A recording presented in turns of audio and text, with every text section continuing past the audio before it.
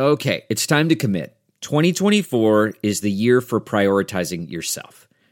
Begin your new smile journey with Byte, and you could start seeing results in just 2 to 3 weeks. Just order your at-home impression kit today for only $14.95 at Byte.com. Byte clear liners are doctor-directed and delivered to your door. Treatment costs thousands less than braces, plus they offer financing options, accept eligible insurance, and you could pay with your HSA, FSA. Get 80% off your impression kit when you use code WONDERY at Byte.com. That's BYTE.com. Start your confidence journey today with Byte. Angie's List is now Angie, and we've heard a lot of theories about why. I thought it was an eco move. Fewer words, less paper. No, it was so you could say it faster. No, it's to be more iconic. Must be a tech thing. But those aren't quite right. It's because now you can compare upfront prices, book a service instantly, and even get your project handled from start to finish. Sounds easy. It is, and it makes us so much more than just a list. Get started at Angie.com. That's ANGI, or download the app today. There's layers of risk, systemic risk, opaque risk, miners, tether, counterparties, price manipulation, regulation, exchange hacks, hard forks, BitMEX death spirals, exit scams, other scams, scammers, GBTC NAV trade unwinds, SIM swaps, code bugs, false rumors, true rumors, market illiquidity, Brad Sherman's punk ass, Satoshi's million Bitcoin. And that's not even close to an exhaustive list of the risks that are present. But over its history, Bitcoin's up like 11 million %. Welcome back to The Breakdown with me, NLW. It's a daily podcast on macro, Bitcoin, and the big picture power shifts remaking our world. The Breakdown is sponsored by Nexo.io and produced and distributed by CoinDesk. What's going on, guys? It is Friday, February 5th, and today I am so excited to share an interview with Travis Kling. Travis is the Chief Investment Officer at Ikigai Asset Management. Before that, he was a long-short equity portfolio manager at the $90 billion Point72 hedge fund. But honestly, I don't need to go through Travis's credentials. You guys know him. Travis is one of the most thoughtful observers, not just of the Bitcoin and crypto space, but of the macro landscape as a whole. Now, I've known Travis for a good long time now, and he only does podcasts in his own words when he really has something to say. And this week, as you'll tell, he has something to say. So without any further ado, let's dive into the conversation. Travis, welcome back to The Breakdown. It has been way too long. How are you doing, sir? I'm doing great. Good to be here. Feels good. This is going to be a fun conversation. Just a little bit going on. 2021 is off to a start that I don't think any of us could be mad about. But let's start with, I want to start this week, something you and I have been talking about, going back and forth, texting about for the last couple weeks. Everything around GameStop. I know you, like me, feel like this is a much more significant moment, let's say, than just a bunch of guys on an internet forum happen to like a stock, even though they end all their posts with, I just like the stock. But when did you start paying attention to this story? And when did it become clear to you that it was about way more than GameStop? I don't know when the stock started moving enough. It's probably 2.5 weeks ago that it popped up on my radar. I mean, look, the Wall Street Bets thing, we've been paying attention to for a while. I mean, it was in full blast last summer, and the whole kind of gamma hedging upward spiral thing that they started doing. And I remember last summer reading about that and thinking about how fascinating that was, that they had, kind of found this little thing. And then it comes back around specifically in the context of GameStop. Probably 2 weeks ago was the first time I ever heard Melvin Capital that was, wrapped up in this. And then you start seeing the kind of short interest figures coming out of prime brokerages, sell side research firms, and the price is running up hard day after day. And pretty immediately, it was clear that there was a little guy versus big guy that was the situation here, and that, the little guy had a name, and the big guy kind of had a name too. And, I think when Robinhood, there was conjecture 2 weeks ago, the first part of 2 weeks ago, about, kind of how this was going to play out. It was getting a lot of steam rapidly. Wall Street Bets, the number of users in the forum was, going as parabolic as GameStop's stock price. You had a bunch of the other names that were heavily shorted that started ripping in sympathy. And then you hear about the bailout of Melvin Capital right around the same time as Robinhood removed the ability for a single day to buy any stock, but left in place the ability to sell stock. And then the next day opened back up buying on GameStop, AMC, and some other stocks, but only in these tiny sizes per account. And I think as all that was kind of unfolding over a few day period of time, it just was immediately apparent to me that this was an astonishingly unique and pure expression of populism, and that the significance, was massively transcendent of just a short squeeze on GME, and that it had the potential to be a really big deal, and that it remained to be seen what we, the people, were actually going to do about it going forward. So that's a perfect place to take the conversation next, because I feel like, and I felt like for the last few days, like media loves the David versus Goliath story on the way up, but they can only tell that story for so many days before they're sick of it. And it felt like the beginning of this week, they sort of shifted to, one, it didn't, like it's kind of over now. The dream is dead. The retail investors kind of moved on. Two, just blaming the kind of billionaires like Chamath who are egging them on. Or three, retreating to what I feel like is the most common strategy for traditional financial media, which is basically saying like, oh no, you don't actually understand what's going on. It's not that Robinhood was being wrong. It's that they had all these dynamics and they're too complicated for you, like the kind of traditional patronizing, you don't understand the inner workings of this. And that's exactly why you shouldn't be playing in this space. But I feel like there's, the question remains how we're going to tell the story of this. And I think it's pertinent because we've got hearings coming up, right?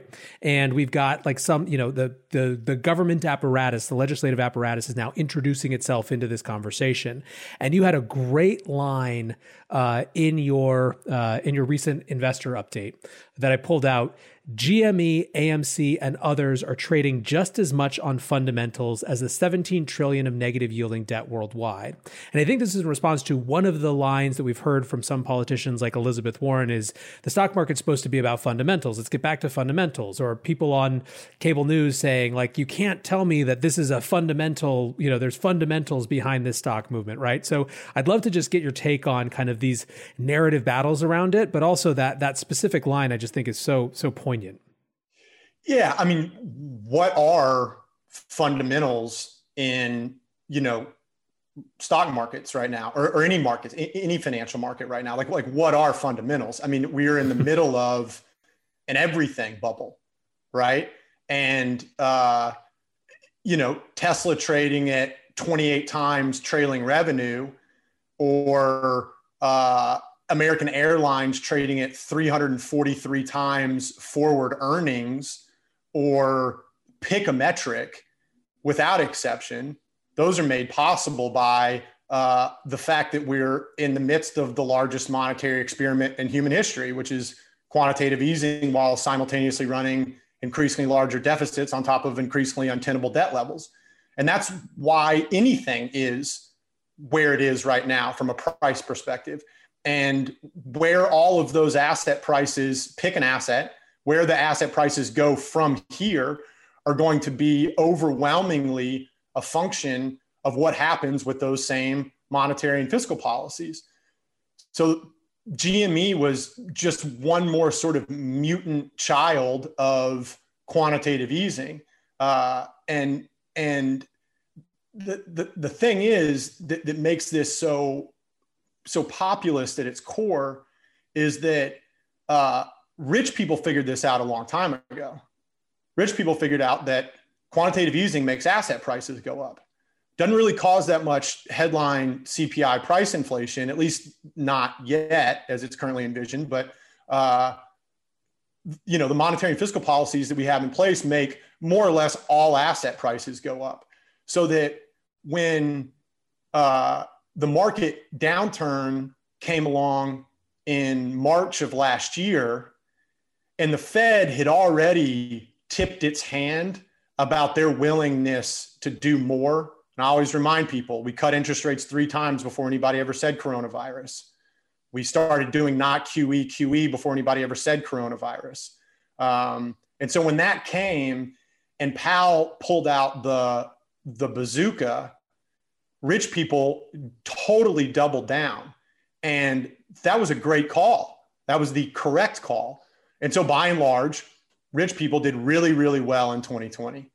And Wall Street bets, the little guy, the everyman, figured out a way to jump on this same train as well. And they did it last year as well, too. Dave Portnoy, stocks only go up. That was the point of all of that. That was his realization. That was the same thing that the status quo and sophisticated market participants had figured out a long time ago. But now the cat's kind of out of the bag. And that's the setup that put GME in place, made it possible. So I think this is super important because, again, like I was just saying, we're going to have these regulatory hearings around GME and Robinhood specifically, but they are almost like an opening salvo of how a new administration and a new setup in the government is going to address economic issues. And there's kind of this, if you use FinTwit and Bitcoin Twitter as a microcosm, right? A lot of the debate is roughly, let's call it, the Bitcoiners on one end of the extreme, the MMTers on another end of the extreme. It's obviously more complicated than that, but it's reductively a set of people who have identified this sort of never-ending asset price, everything bubble as driven by kind of the zero to negative interest rate policies that is coming home to roost and creating all these problems.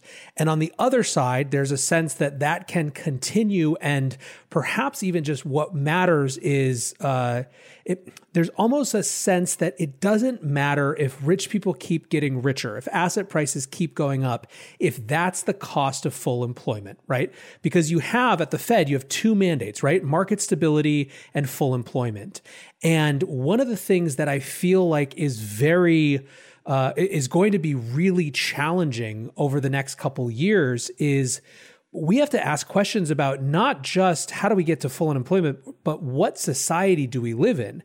Is it okay to have a society where everyone has a job, but the things that assets get you, getting out of the rat race, being able to buy a house, being able to afford college, are excluded from people who have jobs? And it feels like if you draw these kind of lines to their logical conclusion, it's hard not to see that as an increase, ever increasing kind of gap. So I don't know. It feels like, part of what made the GME thing so compelling to people is that it was like the group that was predestined to sit on the no assets, but maybe you get a job side of things, charging like a barbarian horde of classic, style into the space of the other and saying, we're not willing to just leave that party to everyone else. We're going to try to get ahead too. We're going to try to have our time and our money work for us rather than the other way around. Look, wealth inequality has been, a problem for a couple decades. I don't want to put 100% of the blame on monetary and fiscal policy because that's not accurate, because technology hollows out the middle class and globalization hollows out the middle class, specifically in the United States.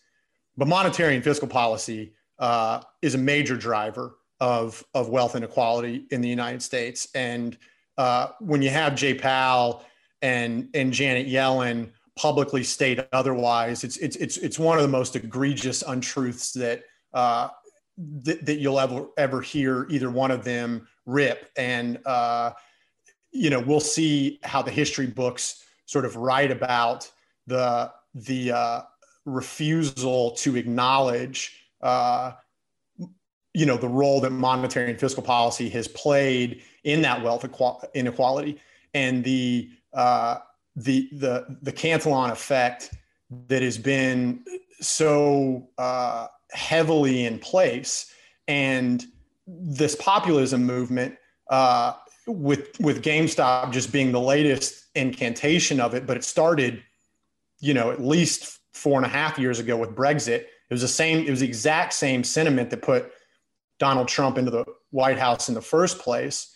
And social unrest, I think, is the release valve from this. That is the managing social unrest is likely going to be the governor that monetary and fiscal policy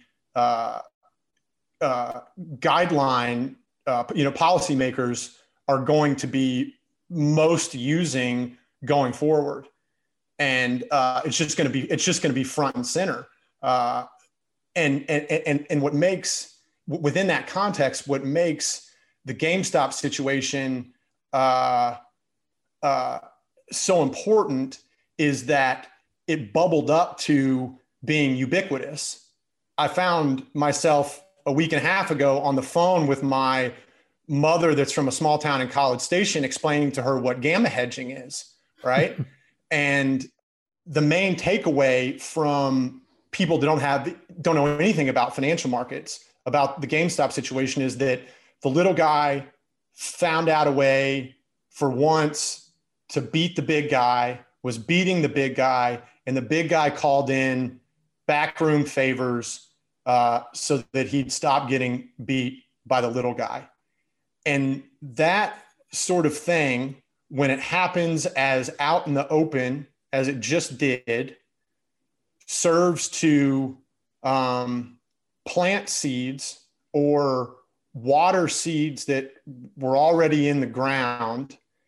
And those serve as the motivation and the willingness to push for action that eventually leads to change.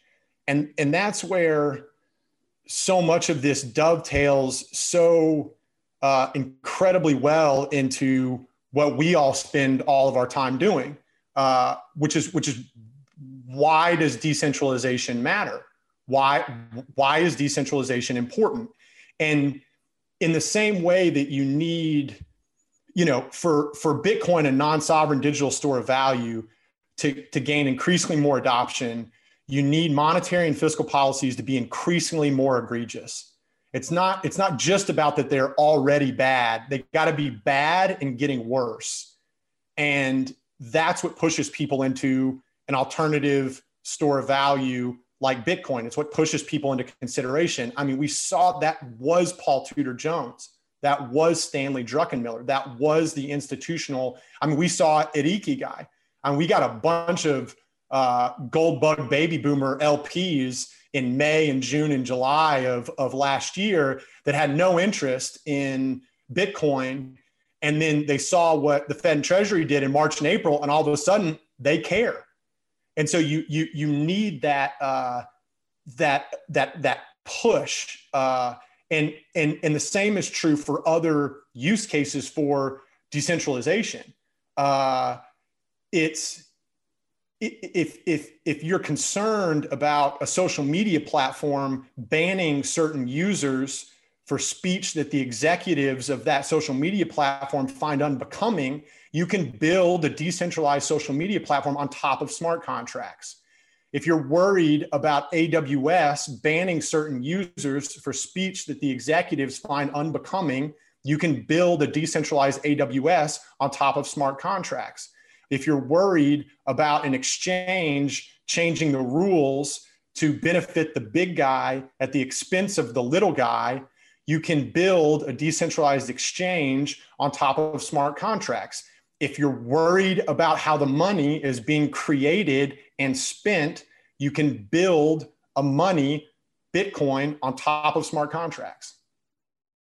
It felt, I think, to a lot of us in this space who had made our way over here, like almost like we see your rebellion, but can we interest you in a conversation about what you're rebelling towards?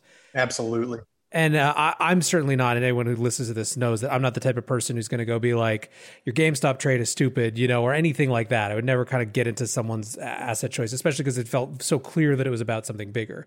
However, like, of course, the people who, of course, the rules of the game are going to be rewritten when the people who own the game control the rules that you're playing. You know what I mean? This isn't like some fair thing. This is a totally centralized, controlled system, with layers, in fact, of gatekeepers and rule makers, as opposed to obviously the spaces that we play in.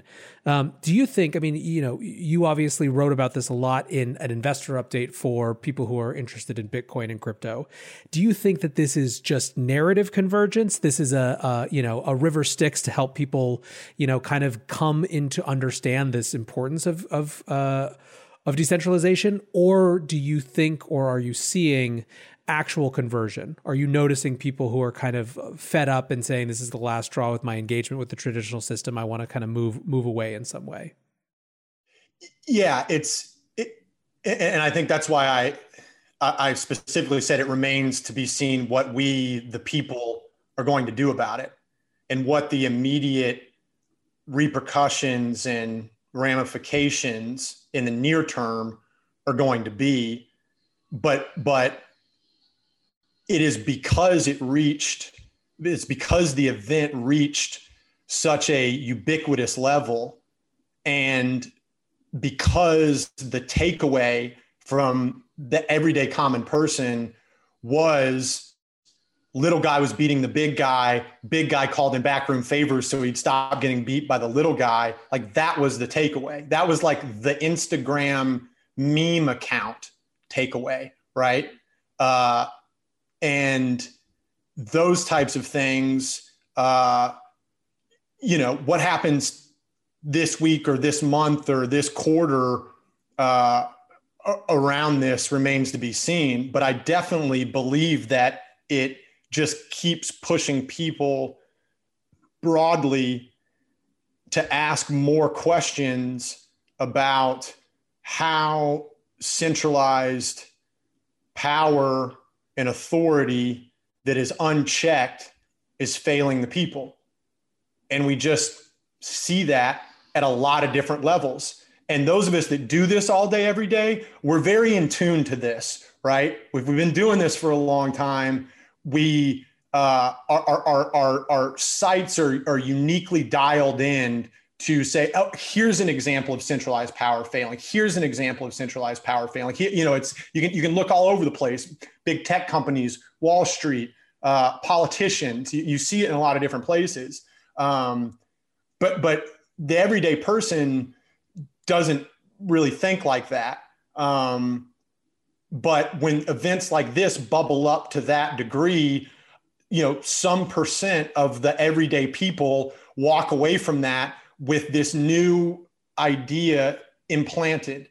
And it's this idea that power tends to corrupt, and absolute power corrupts absolutely. And it is incumbent on all of us that are dedicated to this ecosystem and to this technology to help those people understand how decentralization has the potential to deliver on a better solution.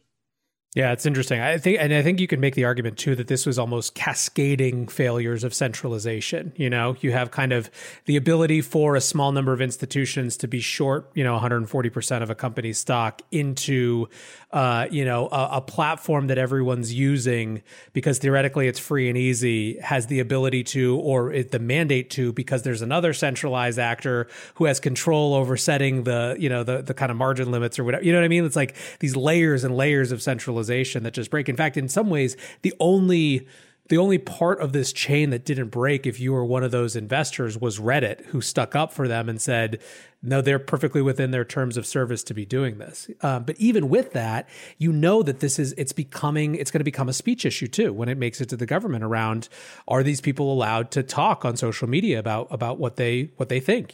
Like, is that an okay behavior? I'm not gonna lie, I'm not that hopeful. I don't know. I'm not all that hopeful that this much is going to like come out of the, like what the hell's Maxine Waters going to do? Of course not. No. Yeah. In fact, I'm more, I think that the most, there are indications that the sort of, the squad or whatever, the AOCs have a sense that there's economic injustice by these people being not able to access markets in the same way. And that actually is the key problem. It's one of the more positive glimpses that I've seen.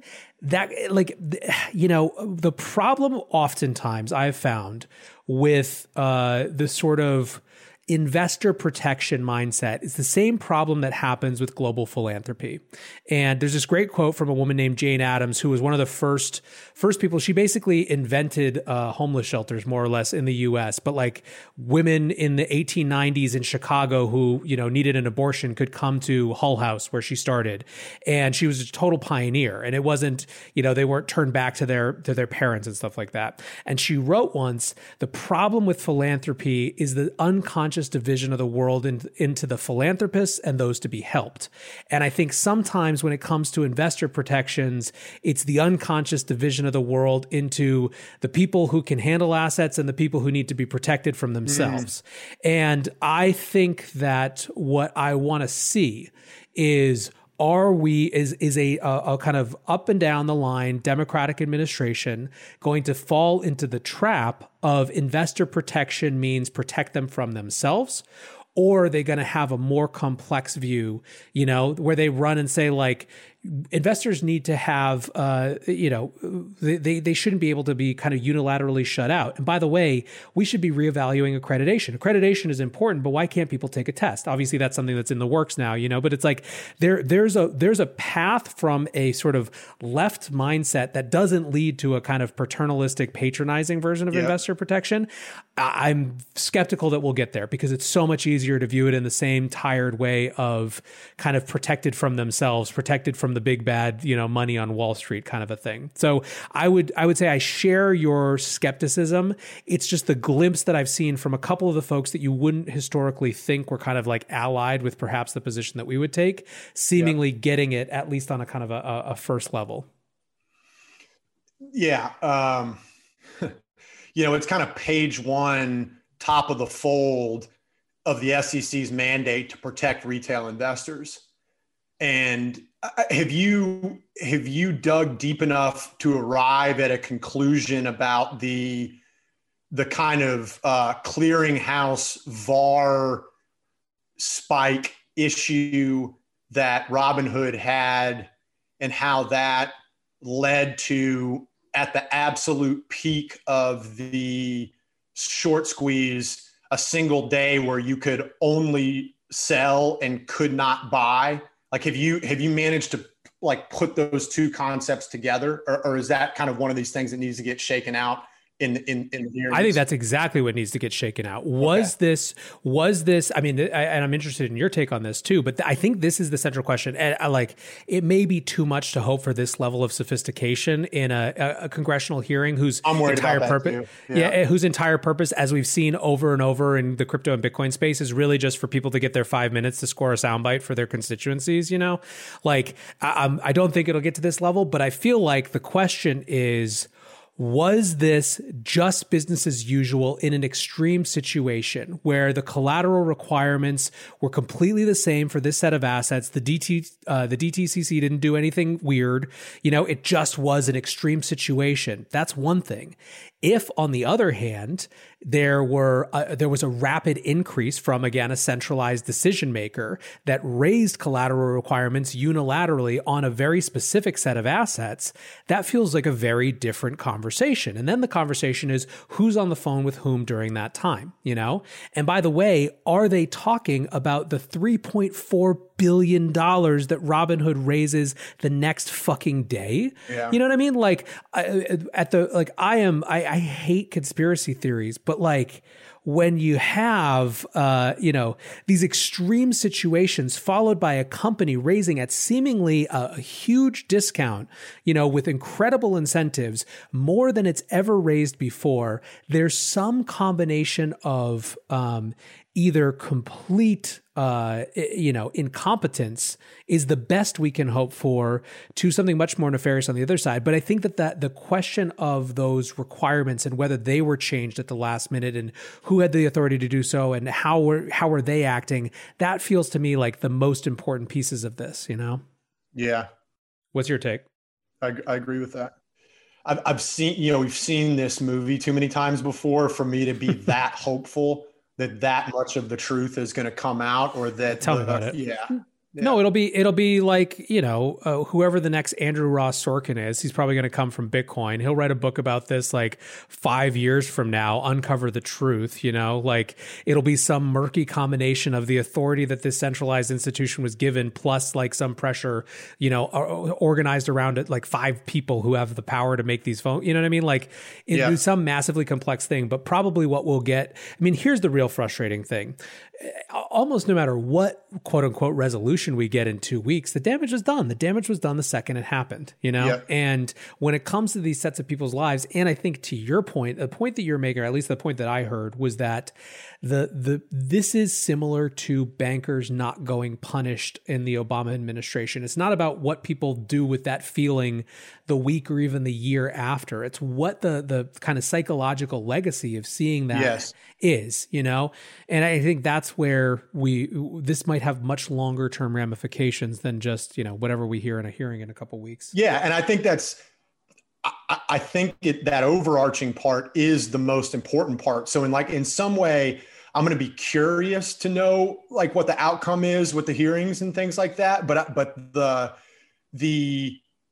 main point I think has been driven home and put into people's minds, that is this continuation of the trend that's been in place for quite some time, is increasingly becoming the zeitgeist of our time. And crypto, and more broadly, just decentralization, stands as the technological platform that has the potential to drive societal change for the good, to drive solutions directly at this sort of thing. And that's what I'm most excited about. I mean, I feel bad for a bunch of regular folks that lost money, but it is just bigger than that. And we need increasingly more of that, more egregious failures of power to motivate people to insist on a change. So let's shift gears a little bit. Let's take that section up. So obviously you were talking about kind of May, June, July of last year, new LPs coming in who are like had one of those moments of realization based on what they were seeing. What have the last couple of months been like? December, January, Bitcoin starts to run up. There's a narrative around institutionalization. Obviously, like every month you keep track of the ridiculous number of events that show more dominoes falling, onto the space. Like you're kind of you have a front row seat to this, all these sets of people that you've probably been talking to for 3 years, all of a sudden getting on the bus. What has that been like? What have you been hearing? What have you been seeing in terms of, is this institutional, institutions rushing in narrative driving the price, the correct narrative for looking at it? Is it more complicated? Is there another set of people, coming in? Like basically, what's your kind of read on where these institutions are vis-a-vis Bitcoin and decentralization technologies as we roll into 2021? Yeah. I mean, from an institutional capital flow perspective, and listening to Ross Stevens at MicroStrategy yesterday would he'll give you even a much more better informed opinion or view than me, but some north of 90% of the interest level from institutions is going to BTC, and there's some sort of stub piece that's left over for, ETH and specifically DeFi. And the torrid pace of positive news events over the last, 120 or so days, you can just sort of sum all that up by saying the removal of career risk. That's how I think about all that stuff. And you just can't discount how important that is when you get to investment committees at institutions, or just, ultra high net worth individuals that are slow and cautious and, think that all this stuff is new and unproven and this, that, and the other. And just, it started with Paul Tudor Jones, and then kind of the PayPal domino fell and the Stanley Druckenmiller domino fell. And we started getting more and more open interest on CME, and they shut down or to a large degree took BitMEX away from its role in price discovery, also took Huobi and OKX. Their role in price discovery was meaningfully diminished. And Brian Brooks is out here cranking through all kinds of positive regulatory updates. And here comes One River and Ruffer and, Guggenheim. And here comes the chorus of sell-side research, Wall Street sell-side research. And then here comes BlackRock. And all of that is just the guy, the junior guy at the institution that's been waging a 2-3 year guerrilla grassroots campaign internally to get some Bitcoin exposure into the book. And he's got one senior guy that he managed to convert over to his way of thinking. And now they're waging this grassroots war together to figure this out. And this is happening all over the place. It's been happening all over the place. And now all of a sudden, all those things happen in just a very short period of time. And now they can get there. And the rails to get involved are institutional grade in their safety, the regulatory clarity. We've removed a lot of that. Even the outlook for, the big, bad, scary U.S. government is going to shut this thing down. That whole thing was like, okay, Cynthia Loomis got put on the Senate Finance Committee last night. So, Visa is running headfirst at this thing. PayPal's running headfirst at this thing.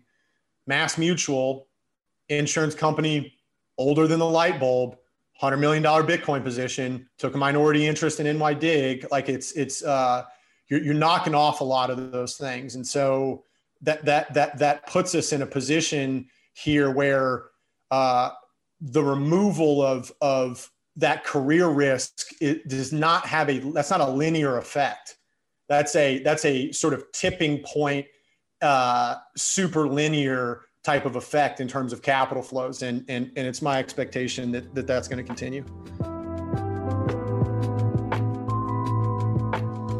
Many investors want to be a part of the next bull run. Others seek to build their dream home, finally launch that startup, or fund their education. Try Nexo's instant crypto credit lines and borrow against any major cryptocurrency with no minimum or maximum withdrawal amounts, no fees whatsoever, no credit checks, and flexible repayment. Not to mention the APR starts at just 5.9%. Stay on top of your investment game with Nexo.io. And remember, it's your crypto, your credit, your choice.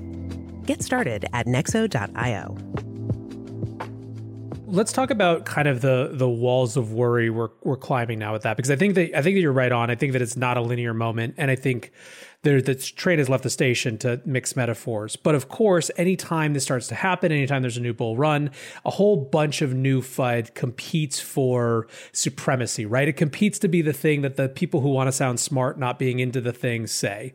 And obviously, we've kind of I think you went point by point in your last letter, refuting one set of kind of emergent FUDs.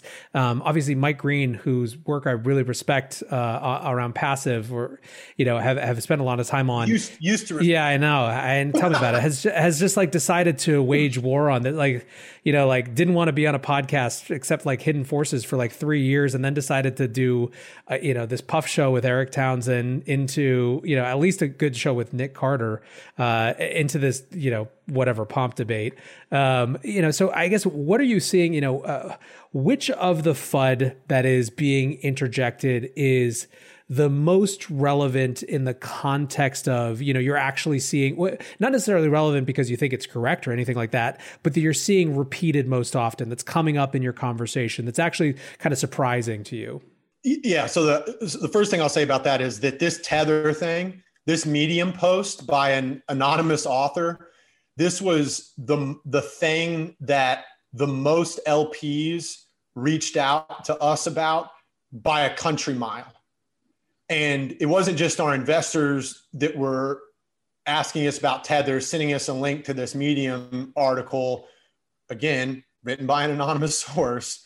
It wasn't just that, but I was getting, normies that were texting me, guys that have couple $1,000s worth of Bitcoin, and they're just sending me this, you'd send me this link. And in my head, I'm like, is this the first time you were ever on Medium, was to read this guy's Anon, Tether FUD?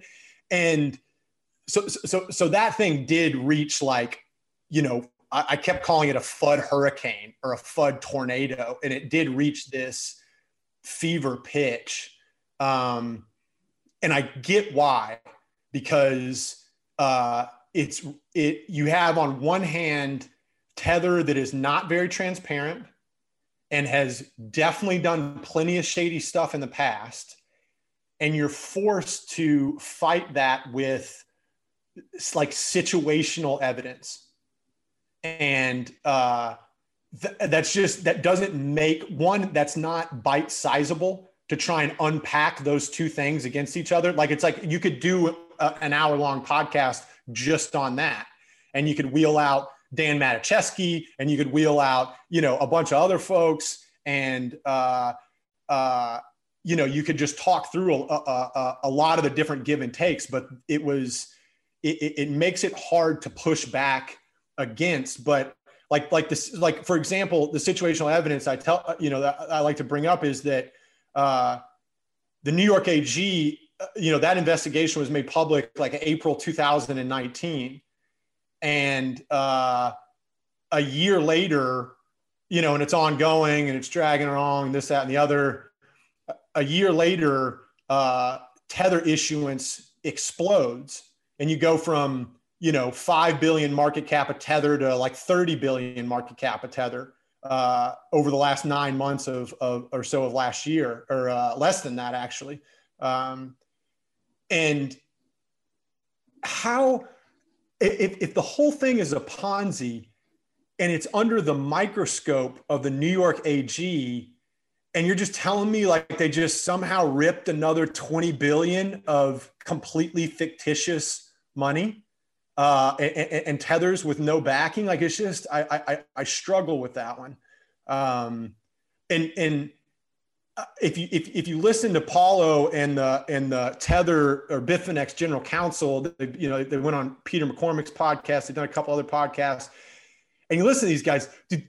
These do not sound like guys that are worried about going to jail or worried about this whole thing shutting down. I mean, Paulo's sitting there telling you that like they're promising increased transparency this year, and they're talking about how excited they are for the rest of this year in terms of new business opportunities and things like that. Like it's just not adding up to me that there's some closet full of skeletons, and Mike Green has managed to kind of uncover that. And this whole thing is about to come apart. Like it seems way more likely to me that the outcome is that they're going to pay some, fine. That's going to be some real number. And then, but certainly not enough to put them out of business. And then they're going to continue on as doing business more or less as usual. And one of the things I remind people about this, of the, $25 billion of new Tether created while being under the microscope of the New York AG. The other thing is that there's been 256 Ether addresses that have been blocked, Tether Ether addresses that have been blocked just over the last handful of months. And that's up from like essentially zero a year ago. And look, dude, the tinfoil hat comes on really quick here. But like, wouldn't it make sense that the US government just wants to make sure that it's knowing exactly what's going on the Tether network, and they're allowing it to run and, create new Tether, and they want to make sure that it's backed and that there are dollars in the bank account. But in the meantime, they're tracking all this Tether flow and figuring out where the bodies are buried for capital flight and illicit activities and this, that, and the other. And, is Tether a risk? Absolutely. Is there a chance that there's a very bad outcome from this New York AG case that significantly, hits the price of Bitcoin? Yes, there's a real chance that happens. But you just have to price all of these things.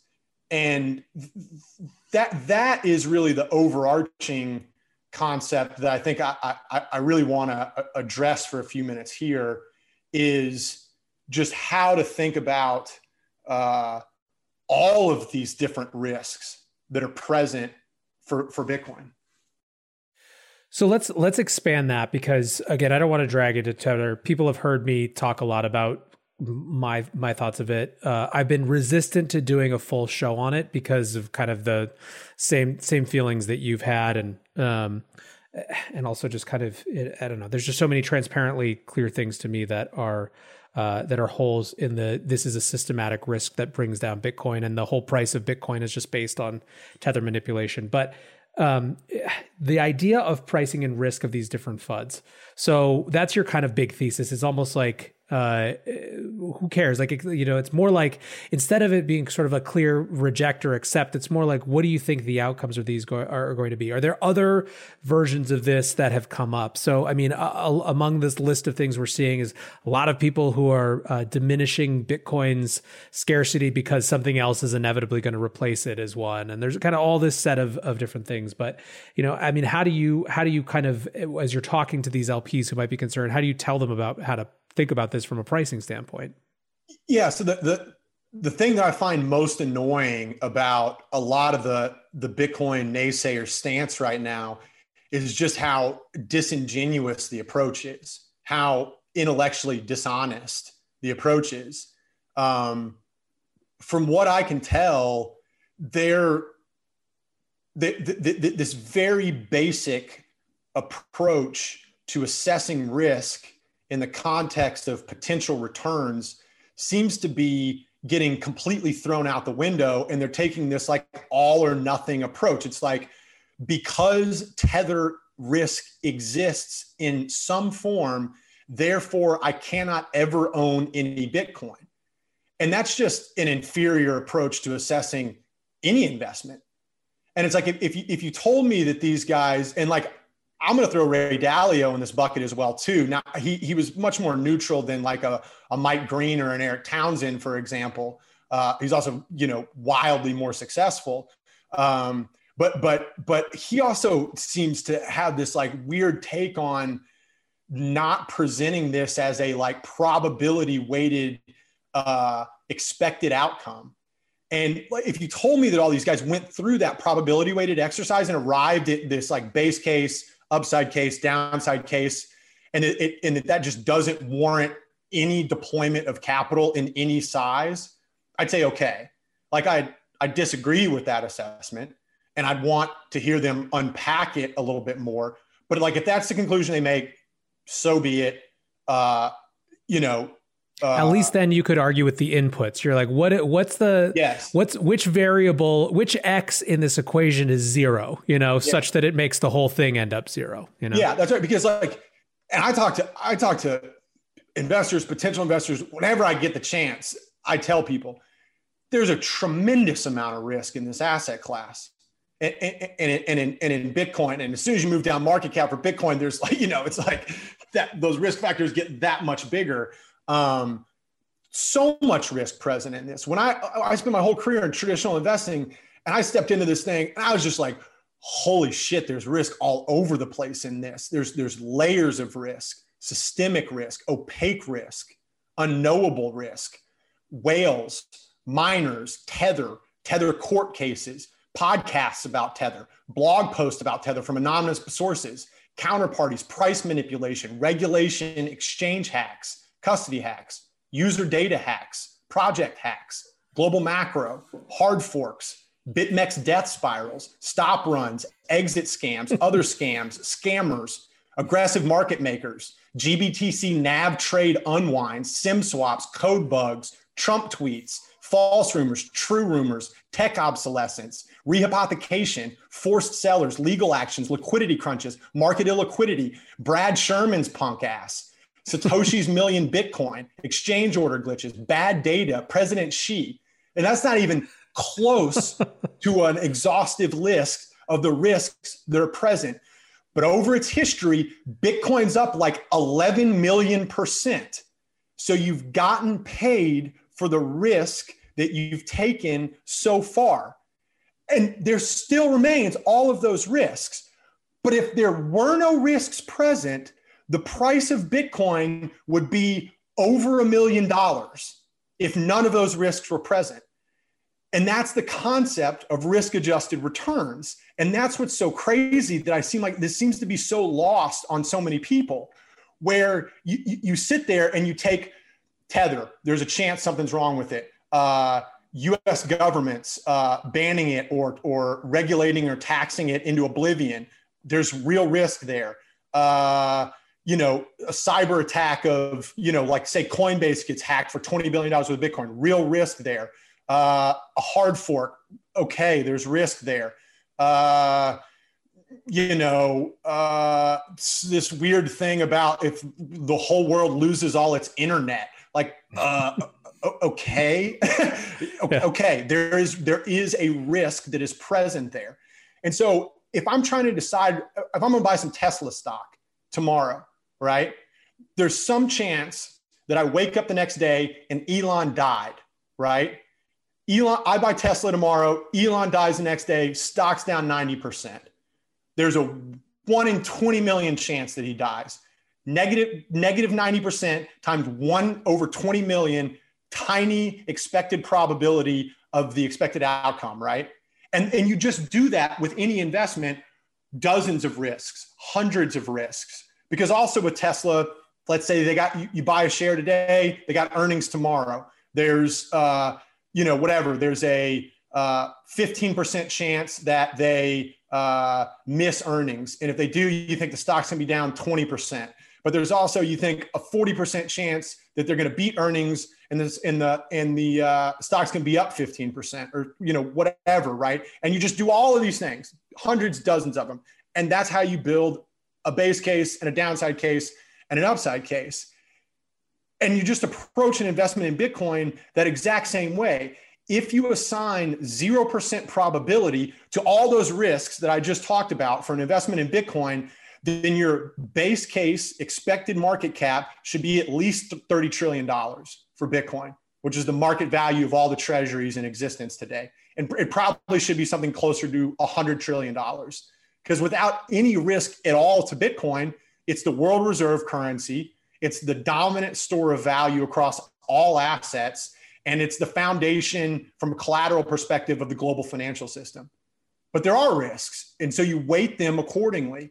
And it's very strange to me that these naysayers of Bitcoin right now seem to have in common that they've removed this extremely elementary probability adjusted approach to thinking about Bitcoin. First of all, I think that officially wins the award for most epic rant in the history of the breakdown. Truly, I will 100% will record that clip of Bitcoin's risks factors that's going on Twitter. Second, I wonder to what extent this has to do with a confusion that is very separate, which is the business model of allocating capital versus the business model of being a media personality. because I think that we pretend that a lot of these folks who are macro guys or whatever, right? Anyone who speaks about finance and the economy in a media context are capital allocators.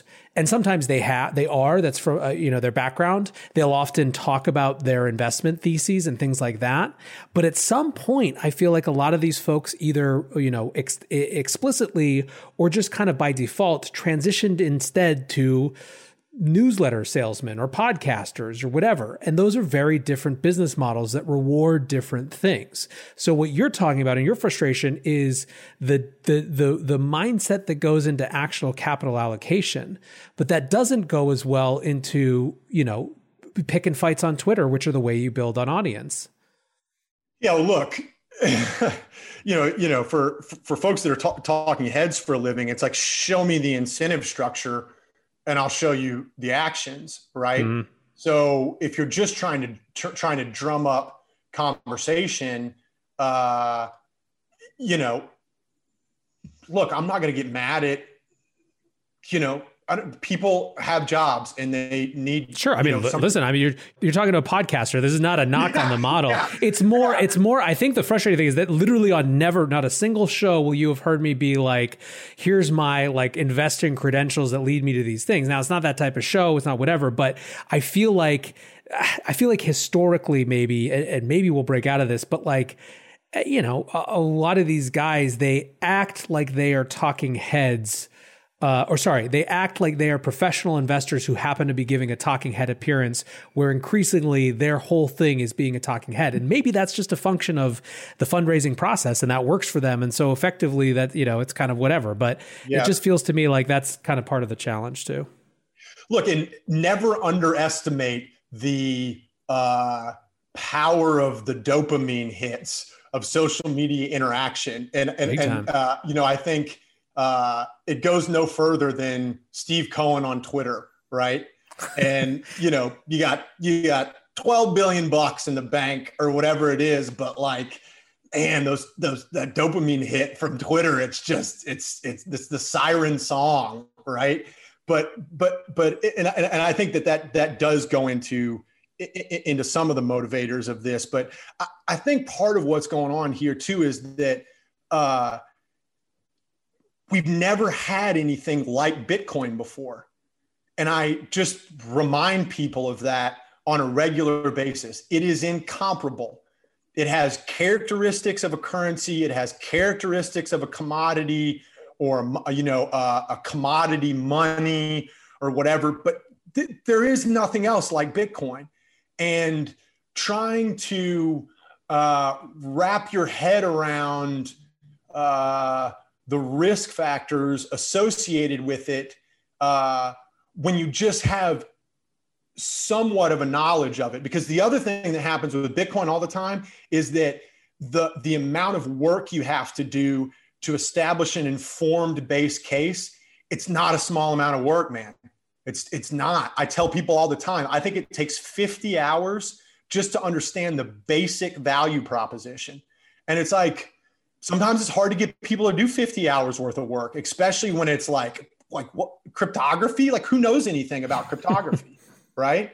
And so people end up doing, they do shortcut work, right? And and maybe it's 5 hours or it's 10 hours, but they end up doing shortcut work. And then at some point they, Google problems with Bitcoin or why Bitcoin is doomed to fail. And then they read some thoughtful blog post about, sort of why that person thinks that Bitcoin is doomed to fail or whatever.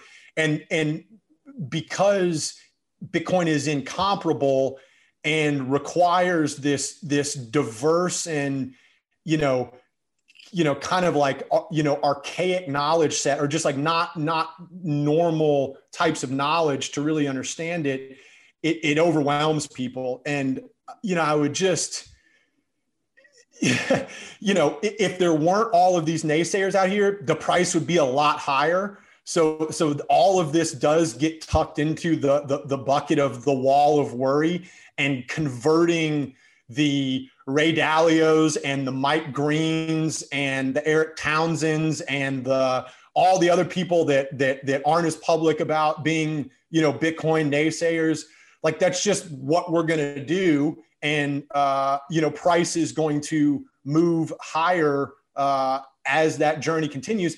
And just as a reminder, at some point, one of those major risk factors that I talked about could take down Bitcoin. There is a chance that Bitcoin is Ask Jeeves and that the world has not presented us with our Google yet. And I remind people of that. And you need to size it in your portfolio correctly. And you need to assess whether or not you're comfortable with a passive position or whether you would prefer an actively managed position as it relates to that. There's a bunch of, it's still a very binary bet. If it works, the price isn't even going to be close to where it is right now. If it works, it's much, much higher. And there are real reasons why it could potentially fail. And you probability weight the best you can, or you give your money to somebody else so that they can probability weight it for you with the domain expertise that they have. And then you make a call and you manage risk, along the way. It's interesting. I think that the like without analogy kind of piece is such a big part of the challenge, exactly as you articulated. Even the Google and Ask Jeeves analogy, I was going on a rant this morning about this on Twitter, because it was another one of the sort of set of Mike Green critiques was, it's not scarce because another thing inevitably comes along. That's what happens with technology. And these guys who haven't spent a lot of time deep in technology, I mean, whatever, Mike, maybe he has, he's with Thiel and whatever, but like, they always point to MySpace and Facebook, right? It's like, well, there's a Facebook. It's like, yeah, but Facebook won 15 years ago and it has 2.8 billion monthly users. And other things have come up since then, but no one has ever been the social graph of everyone you know in real life. No one is can displace them from that. And that's why they have nearly 3 billion active users every month now. It's, more than a third of the world's population. Because the real powerful thing is network effects, not technology. And to go back to your Ask Jeeves and Google example, the other thing that I hear all the time is, how could it have been Google on the first try? And it's like, but it wasn't the first try. You got DigiCash and eGold and all, there were so many tries. Yeah.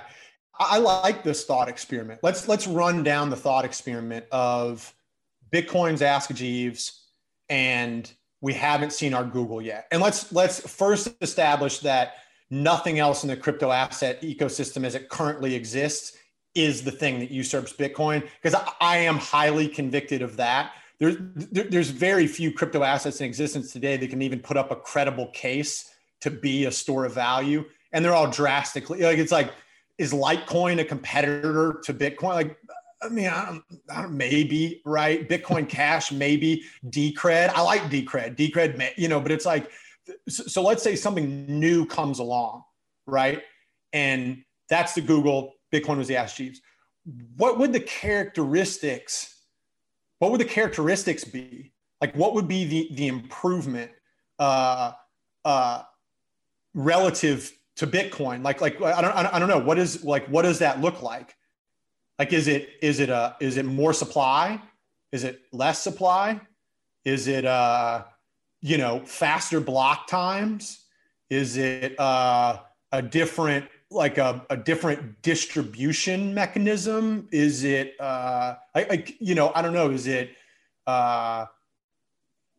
quantum computer resistant through some way? Like, what are the characteristics that you're talking about? So, I mean, I think that's a super interesting thought experiment. I don't think that basically anyone who's put forward that argument has actually thought about that to the extent, unless they say something like scalability, right? Those are kind of the fallback, because it's going to be faster or whatever, more. So I agree. I think that's an interesting thought experiment. I also think that you have this, going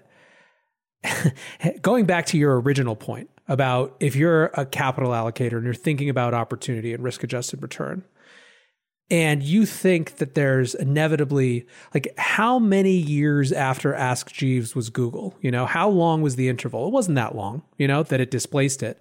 Right. If you think that maybe based on quantum computing, for example, there'll be some quantum resistant thing and we'll have another, Satoshi Nakamoto will come back as another alien to make a different Bitcoin later on. If that's in 20 years, how much value are you leaving on the table by not doing the thing that in the short term proves that this matters? MySpace was an unfathomably valuable investment for the time that it was the thing because it demonstrated the thing was viable, right? If something does displace Facebook, that won't change the literal trillions of dollars that have been made, ingested, and spit back out into other types of investments, other networks, other you know, like it's just there's also, just going back to your initial frustration, the ideological adherence to the possibility that it doesn't end up winning over the entire span of history is kind of leaving people out in the cold of the possibilities along the way. Yeah. I agree with that. It's a strange approach, and definitely agree with you that understanding or trying to get a sense of the amount of research that naysayers have done before forming their opinion is important. And the thing that was, you know, it was like a very like, you know, et tu Brute moment with Mike Green, because I was like such a big fan of his prior work. But the thing that really worried me about all the passive investing work that he had done was that I couldn't check any of that work. And I didn't really have anybody on speed dial that could check that work all that well. And in a way, he has this tendency to present some of his arguments. And, you know, I don't really mean to pick on him, but we're going to kind of do it anyways. You know, he kind of waded into this fight. I got to say, like, he kind of presents some of these arguments in a way, or his positions in a way that do make him very compelling and a little hard to poke holes in, especially when you don't have a really good knowledge base, which I don't in the minutia of passive investing. But then he comes at crypto and it's like, oh no, I do have the knowledge base to do this. And if you're going to come at me on the Gini coefficient of Bitcoin's distribution based on wallet address holdings, that means you have not done enough work to understand the concept of omnibus wallets for exchanges. And if you haven't done that much work, you haven't done enough work to scare all of these people out of their Bitcoin position. Because that's not like Bitcoin quite 101, but it's probably like, you know, Bitcoin 202 or something like that. 100%. No, that's the family who's like excited about it, but they're like, hey, but like, if this does replace it, is it weird that the world's going to be reorganized on the basis of like these super trillionaires that own all of it? And you're like, no, let's talk about exchange wallets. And then they go, oh, I literally had that conversation via text today because someone was fudding Doge that way, and they had been paying attention to Doge because of the whole Wall Street Bets thing too. Yep. And I agree. It's not 101, but certainly it's the 201 or whatever level, right? Yeah. So I think the main takeaway from that is you just urge people to, you know, be thoughtful in considering their sources for assessing an investment for themselves. Look, at the end of the day, you got to make the call for yourself. But I mean, this is 2021. You know, the internet has never been more full of information. So the fact that you're going to pull information to assess that investment from, you know, a bunch of different sources and people that did other work, like that's totally normal. I get it, but it's just like, be thoughtful around that. Yeah. I mean, I think there's, you probably share this too. It's like, I think that we would do better with good critics rather than bad critics, you know, like if I could trade out the Schiffs and the, you know, Noriels for like real thoughtful people who had done kind of what you said and, you know, weighted all these things and came to different conclusions. You know, I like watching Dimitri Kofinas's exploration of this space, the guy who runs Hidden Forces, because Dimitri doesn't have the capacity to do anything but in good faith, right? And so even if he's like, you know, questioning things, it's done in good faith. And you feel like Mike Green is the type of person that you like, if you're going to be a critic, be a good critic, you know? Yeah. I will say, going back to Dalio for a minute, I read that letter as there is literal no way that we're not announcing a Bitcoin exposure fund later this year. And this is like, I'm smart enough and have been around long enough to know that the way to like make this transition is not to look opportunistic, but show myself walking back questions, being open to different possibilities, still flagging some big picture things in a way that I can then get around them later on. You know what I mean? Like, I read that completely like, not like he's being disingenuous, but like it's pretty clear to me. Like I would bet a pretty significant amount of Bitcoin that there's a Dalio Bitcoin exposure within the next 6 months. Yeah, I can see that. What are you getting excited about for 2021? Obviously, we talked a lot about this crazy GameStop stuff. We hit on like the regulatory possibilities, not just in terms of that, but also in terms of other things. Talked about all the sort of the walls of worry, but like, you know, you're obviously in the middle of all the good stuff too. What's exciting for you right now? Let me think here. So Ikigai, over the last 18 plus months, we've had a pretty narrow focus from a strategy perspective, and it's systematic, models driven exposure to Bitcoin with the purpose of outperforming just holding Bitcoin. And we've gotten pretty good at doing that. But it has been sort of at the expense of not paying as much attention and also deploying like a negligible amount of capital into stuff outside of BTC. And it has been fascinating to watch the explosion of DeFi and the pace of innovation. And, it seems like it has all the hallmarks of a bubble. And, the overvaluation, it's just like, there's a lot of stuff that's quite bubbly there, but it is fascinating to think about what is going to make it out the other side of that and the lasting aspects of, and who knows, maybe it's nothing from this generation. And I'm not, definitely the purpose of this is not to shit on DeFi. That's not what I'm doing right now. But it, DeFi cannot, because of the limitations of Ethereum right now, DeFi cannot scale to any sort of size that remotely makes it usable, like in any kind of like real scale, right? There's a few tens of thousands of DeFi users, and there's probably this like ridiculously heavy power law distribution of those users. And it's really probably like 200 guys that are doing the vast majority of all of this stuff. And that's fine.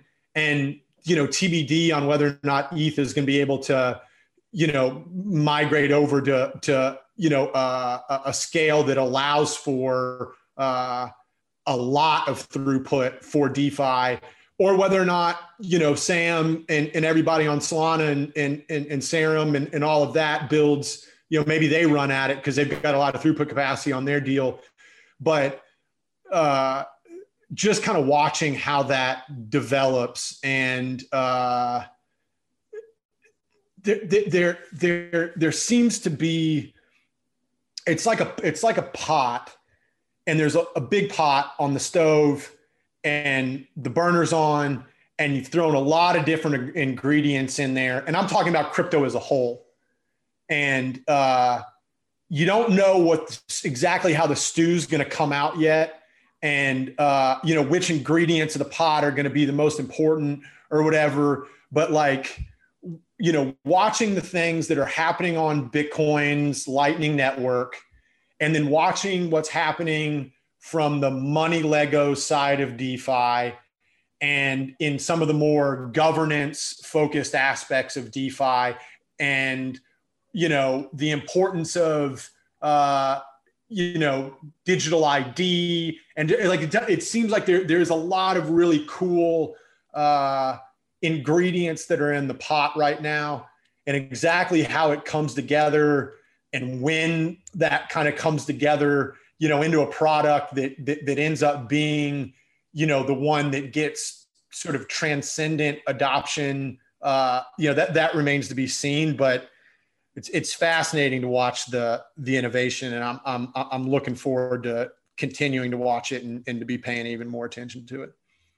I think one of the things that, I'm sure you've done some of this reflecting too, thinking about what's different this bull run versus, the last one. The last time around, the things that were displacing people's kind of attention and that were attracting people were tokens for everything, random token powered networks for stuff that was just out there and didn't matter, right? It was tokenize the world, tokenize everything. All of that energy, even if it's in an asset that you're not interested in or for a use case that you're different, it's all focused on financial stuff now, these money Legos, right? And there's even debates over, like, is DeFi the province of Ethereum? It's obviously associated with it closely now, but there's a concept underneath. I mean, to your point, the Solana community is obviously hard charging at it. A huge portion of the total value locked in DeFi is locked in wrapped Bitcoin. Like these, it's financial primitives. I mean, I think about it a lot of times. It's like this primordial stew of raw capitalist experiment that because I think that we should be so grateful that the UI is so bad that it keeps people from wandering in the doors. It's like this impenetrable nightclub. And because of that, it gets to be the weird experiments where even if DeFi torched itself to the ground right now, all 32 billion or whatever was locked, they'd probably just start again tomorrow. You know what I mean? It's like, it's people who all know the stakes of that money. And I think that's I think that's one of the most optimistic things about it having the chance to evolve into whatever the hell it's supposed to evolve into. Yeah. Completely agree with that. Travis, man, well, I've kept you for a while. I really appreciate your time. I always love talking to you. Any final thoughts before we I let you hang out in LA and do your thing? No, thanks a lot for having me on. I always enjoy talking to you. I try not to do these things when I don't have something specific to say. So, and it's not all that often that I've got something specific to say, but look, we're in an incredibly exciting time for all this, and this beginning of 2021 on the back of the year that was 2020, that for a lot of people was the most challenging year of their lives, and this new year brings hope, even if we have had a bit of a rocky start in some cases, and it's hope for change, and change requires action. The world can only be grasped by action, not by contemplation, and action requires the motivation to demand a better way and the willingness to push for it. Motivation and willingness come from inspiration. And that's where we find ourselves. And our ecosystem is intimately involved in it. In this place that we find ourselves amidst this inspiration to find the willingness and the motivation to move to action and call for a change that leads to an improvement over the way things are right now. And man, I'm here for it. I'm here for it now. I'm here for it the rest of this year. I'm here for it the rest of my career. Amen, brother. There are so many parts of that conversation that I could spend hours unpacking, expanding upon, but I think just to wrap up really briefly, I want to go back to Travis's point about remembering just how unique this moment is, just how unique a phenomenon Bitcoin is, how unlike previous financial moments, previous technologies, it is something entirely new and unto itself. And the consequence of this, of course, is to be patient, to take the time to help people who are engaging with good faith in exploring and understanding it. Travis does that day in, day out in his day job, and I appreciate him spending some time with us to do it today. Anyways, guys, I hope you enjoyed that interview. I'm pretty sure you probably did. Until tomorrow, be safe and take care of each other. Peace.